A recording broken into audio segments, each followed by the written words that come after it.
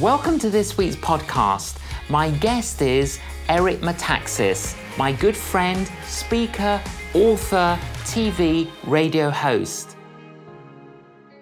My friend Eric Metaxas, welcome to the program. Thank you very much. Now, Eric, where are you at the moment while we're having this conversation? I haven't the foggiest. No, I just thought that's what I was supposed to say. I'm in fact in the home in which I grew up in Danbury, Connecticut. I'm about 5 meters from my father, who will be 96 in a few days' time. And this is the home where I grew up. This is it. Now, well, let's start there, and I want to start with your book, this book, Fish Out of Water. Great title. Your mother is from Germany, your father was from Greece. So why don't you tell us a little of their story? Yeah. Well, it's an amazing story. My mother and father came from Greece and Germany independently of each other, of course. My father came from Greece in 1955. My mother came from Germany in 54. They met in an English class in New York City in 1956. And the cover of that book, Fish Out of Water, amazingly, is a photograph that my mother took of my father while they were on a date at the Statue of Liberty in 1957. So that picture of my father in 1957 on the cover of the book. And the reason it's called Fish Out of Water, it's a memoir of my life up until I came to faith when I was born again dramatically, very miraculously, around my 25th birthday. So the story Fish Out of Water, it's the story of my life and growing up here in this very home and then going off to Yale University and so on and so forth, all of which commingles miraculously in a dream which the Lord gave me around my 25th birthday that wove together a number of the elements of my life in such a way to make it extremely clear to me that he, the Lord, was the author of the dream, that he knew all the details of my life and wanted to blow my mind completely and forever. And that happened in this home as well. What's so fascinating, Eric, is that in your journey of faith, there were a number of, we could call them maybe epiphanies. I mean, even the Russian Orthodox priest, there was a little bit of education regarding the faith. In telling the story of how I came to faith, a lot of times Christians will say, well, it happened on this date or this date or this date. And in a way that can be true, but there's also a process, at least in my case, as well. It's not like I went from being, a crack smoking murderer and suddenly I came to faith. It's this long process culminating in this dream that the Lord gave me around my 25th birthday. But leading up to that, there are these moments. Clearly, God's hand was in my life leading up to this. And one of the strangest things happened maybe 2 or 3 months before the dream. I had just begun to be open to the idea of God a little bit, just a little bit, because I'd been raised in the Greek Orthodox Church and had this kind of cultural faith that began to become more real. But by the time I went to Yale University, which like many universities now, was already anti-God, very leftist, just dramatically ridiculous in terms of political correctness and so on and so forth. So I drifted away from any sense of God or the reality of that. And so, Eric, let me just say, but at Yale, you even heard Billy Graham. Oh gosh, this was so funny. Yeah, I'm amazed you remember this. While I was at Yale, even though I had pushed away the Christian group on campus, I'd said, I don't know that I want to hang out with them. I don't know that I want to find my own path. I wasn't blazing a trail toward atheism. I was lost. I was confused. I was a little bit open-minded. But yes, Billy Graham came to campus, and I had just left off hanging out with the Christian group on campus. So of course, I hear Billy Graham, this, monstrous celebrity, that this figure that I've known my whole life from TV is going to be at Yale. And sure enough, he has dinner with the small group of Christians on campus whom I had just decided not to hang around with anymore. I would have had dinner with Billy Graham. As it was, I never met him in my life. I sort of knew the Lord would do that, right? It's just interesting. In any event, I was searching. There's no other way to put it. No. And I think a lot of people are Yes. that way. They're searching. They don't know where to look. But as you said earlier on, Eric, it's a process, but it's also a crisis. So tell us a little bit about the actual dream that you had that impacted your life. I had this dream where the Lord spoke to me in a dream that once and forever changed my life. I was born again. I woke up. This was around, it was the summer of 1988. And from that moment forth, I had zero doubt, that God is real, Jesus is Lord, the Bible is true. And it was really a very dramatic miracle. But it wasn't until that dream somehow that it took. Absolutely. Well, that was maybe your tipping point. But since that day, you've been passionate ambassador for Jesus Christ in so many different ways. You're a speaker, you're a TV radio host, you're a writer. How would you describe what you do now? Well, it's almost impossible to describe. I'm certainly eclectic because people know me principally as a writer. I became known not really until 2010 when my biography of Dietrich Bonhoeffer came out. When the Bonhoeffer book came out in 2010, for the first time in my life,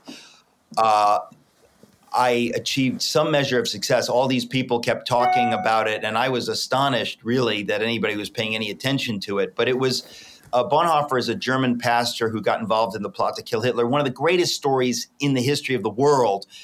I wrote it only because I thought, my mother grew up in Germany during this period of the Nazis.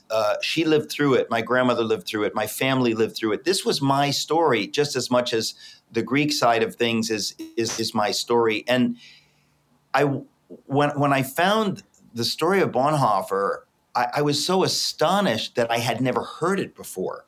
It was really around the time I came to faith in 88 that I first heard the story. I thought, are you kidding that there's a man who, because of his Christian faith, spoke against Hitler, spoke up for the Jews, died, was killed by the Nazis? This is amazing.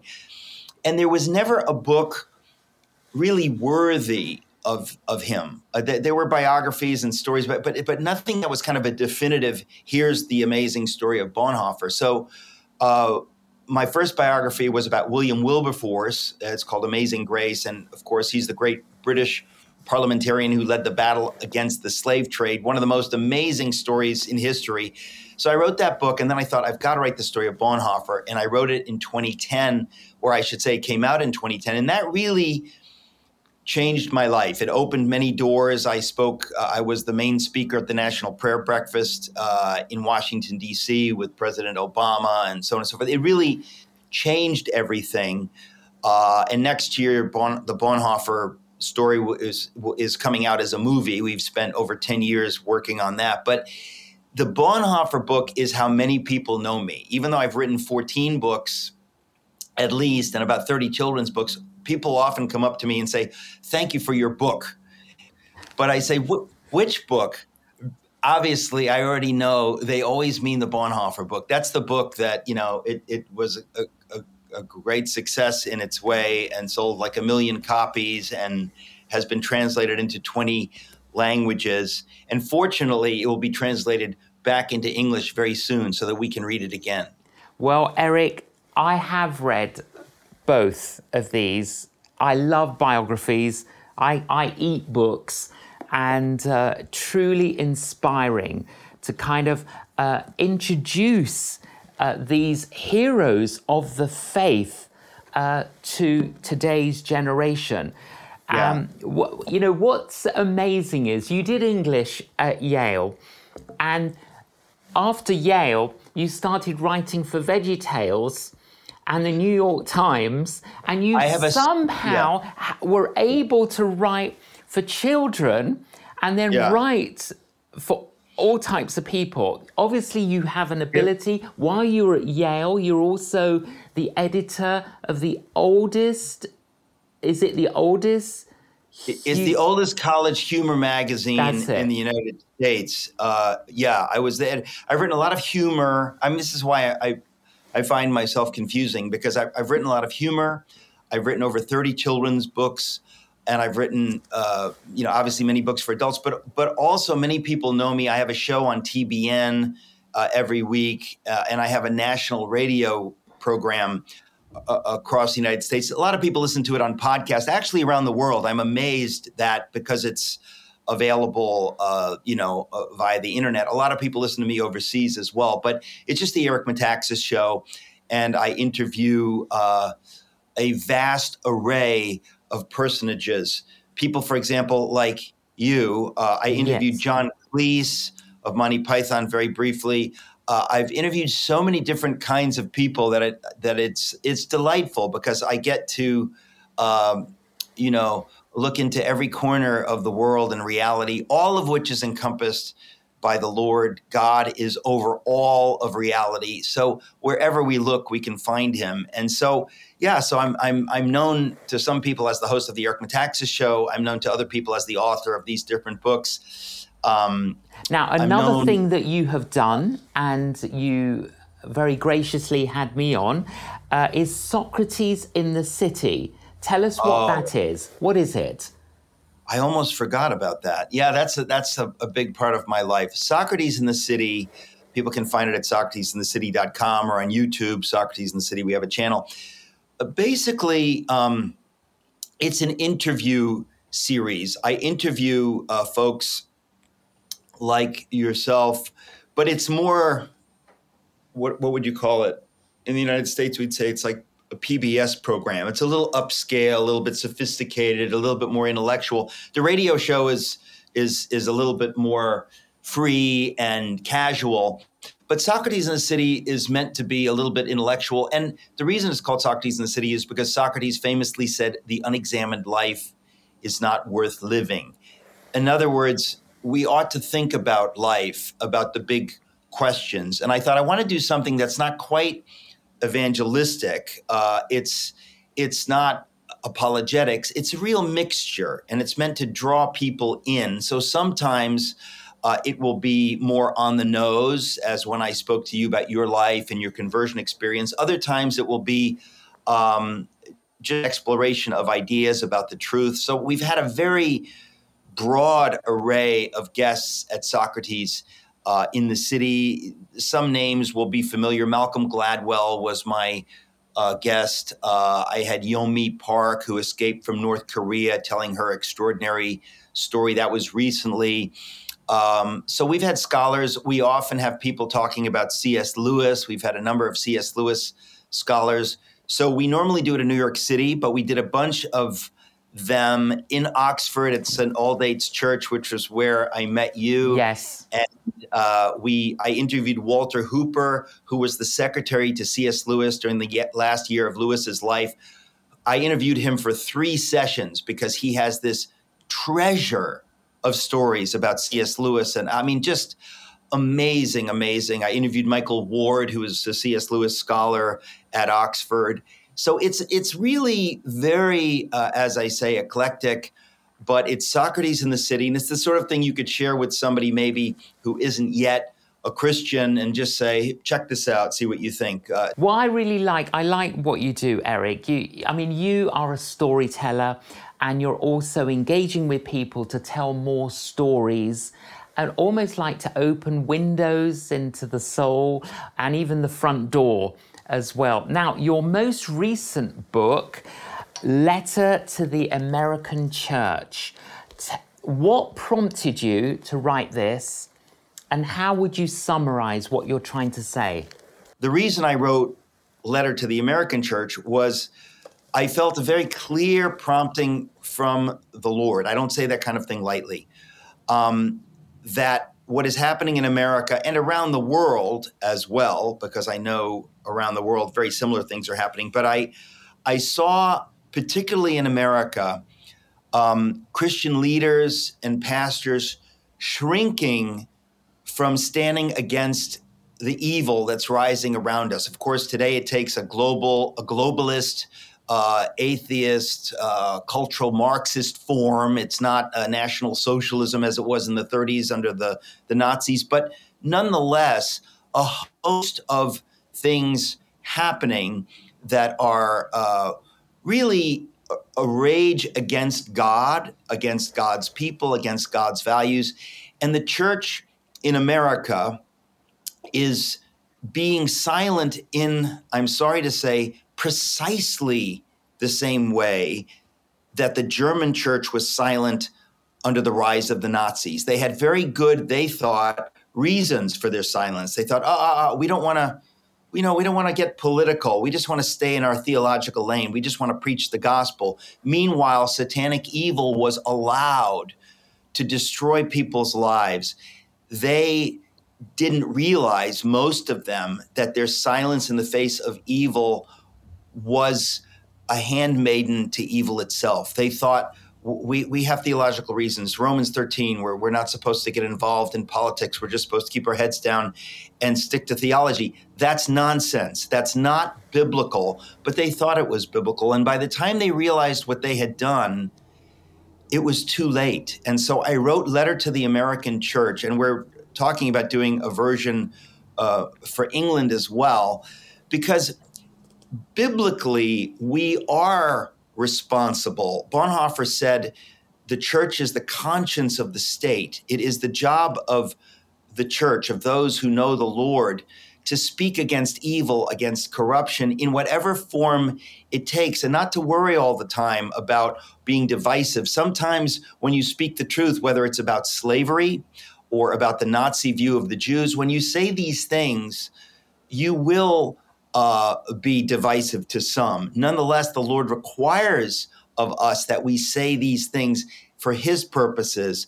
And if we're silent, he judges us as complicit with evil. So it's a very dramatic and serious message, but I wouldn't have written it unless I felt the Lord called me to write it. And again, it's called Letter to the American Church. It's what I believe the Lord has to say, not what I have to say. And it is meant to be a wake-up call that we would avert the horror of what happened as the Nazis rose in Germany with the silence of the church. This is written, I believe, that the Lord would awaken those who could yet be awakened to understand, yes, we have a duty to speak the truth, to speak against evil in its various forms.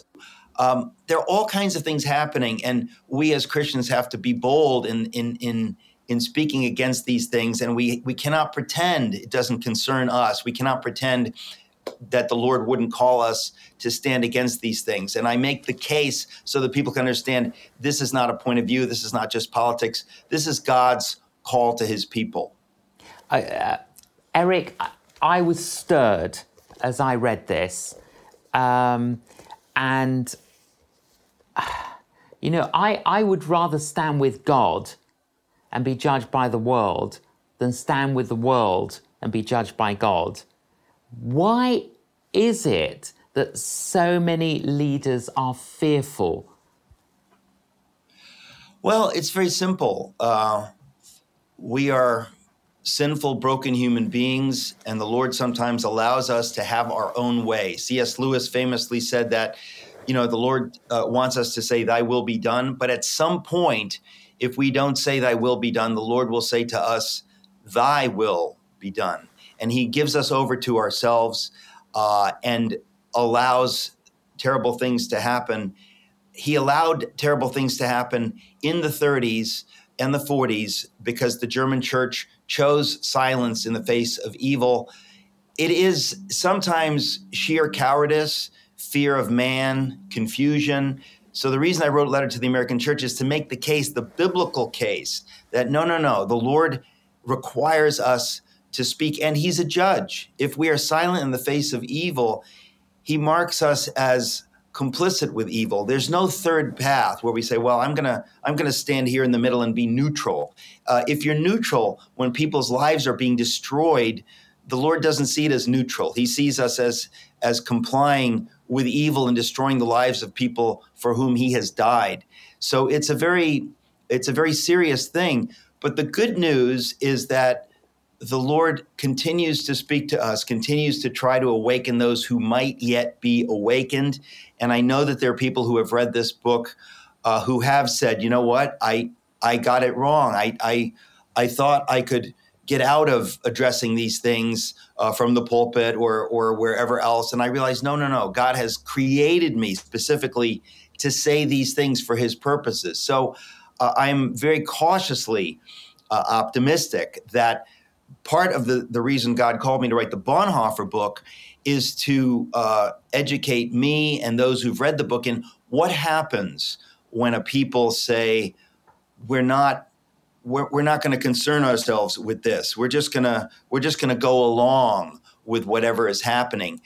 We see what happened in the 30s. And those people, because I am German, because my mother grew up during that period, I know this is not some strange tribe. These are people just like we are who averted their eyes when the Lord said, I want you to look, I want you to do something. So we're in a moment where we get to choose and we get to say, yes, Lord, or pretend we don't hear anything. But the Lord wants us to hear. He wants us to hear his voice and to speak what he has to speak. Absolutely, Eric. In describing you to a friend the other day, telling them that I was going to be in conversation with you on the program, I said that you are a friend, you are an evangelist, you are an apologist, and I also refer to you as a prophet. And I do believe that God is using you for a time such as this. In Greece, Eric, in 1936, the president at that time was Ioannis Metaxas. Why not another one in America? Have you considered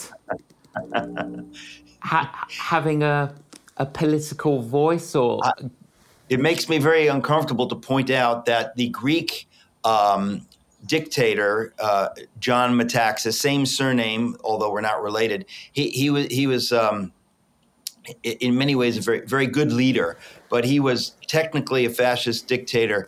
But not, we tend to think of Hitler. He was no Hitler, I'll tell you that. But no.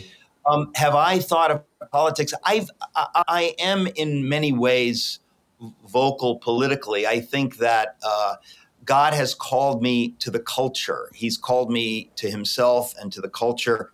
So I don't think that I will be involved in politics. I would never say no because I don't know. The Lord has steered me as he has steered me over the decades in ways that I didn't expect to go. But I do think politics is very important.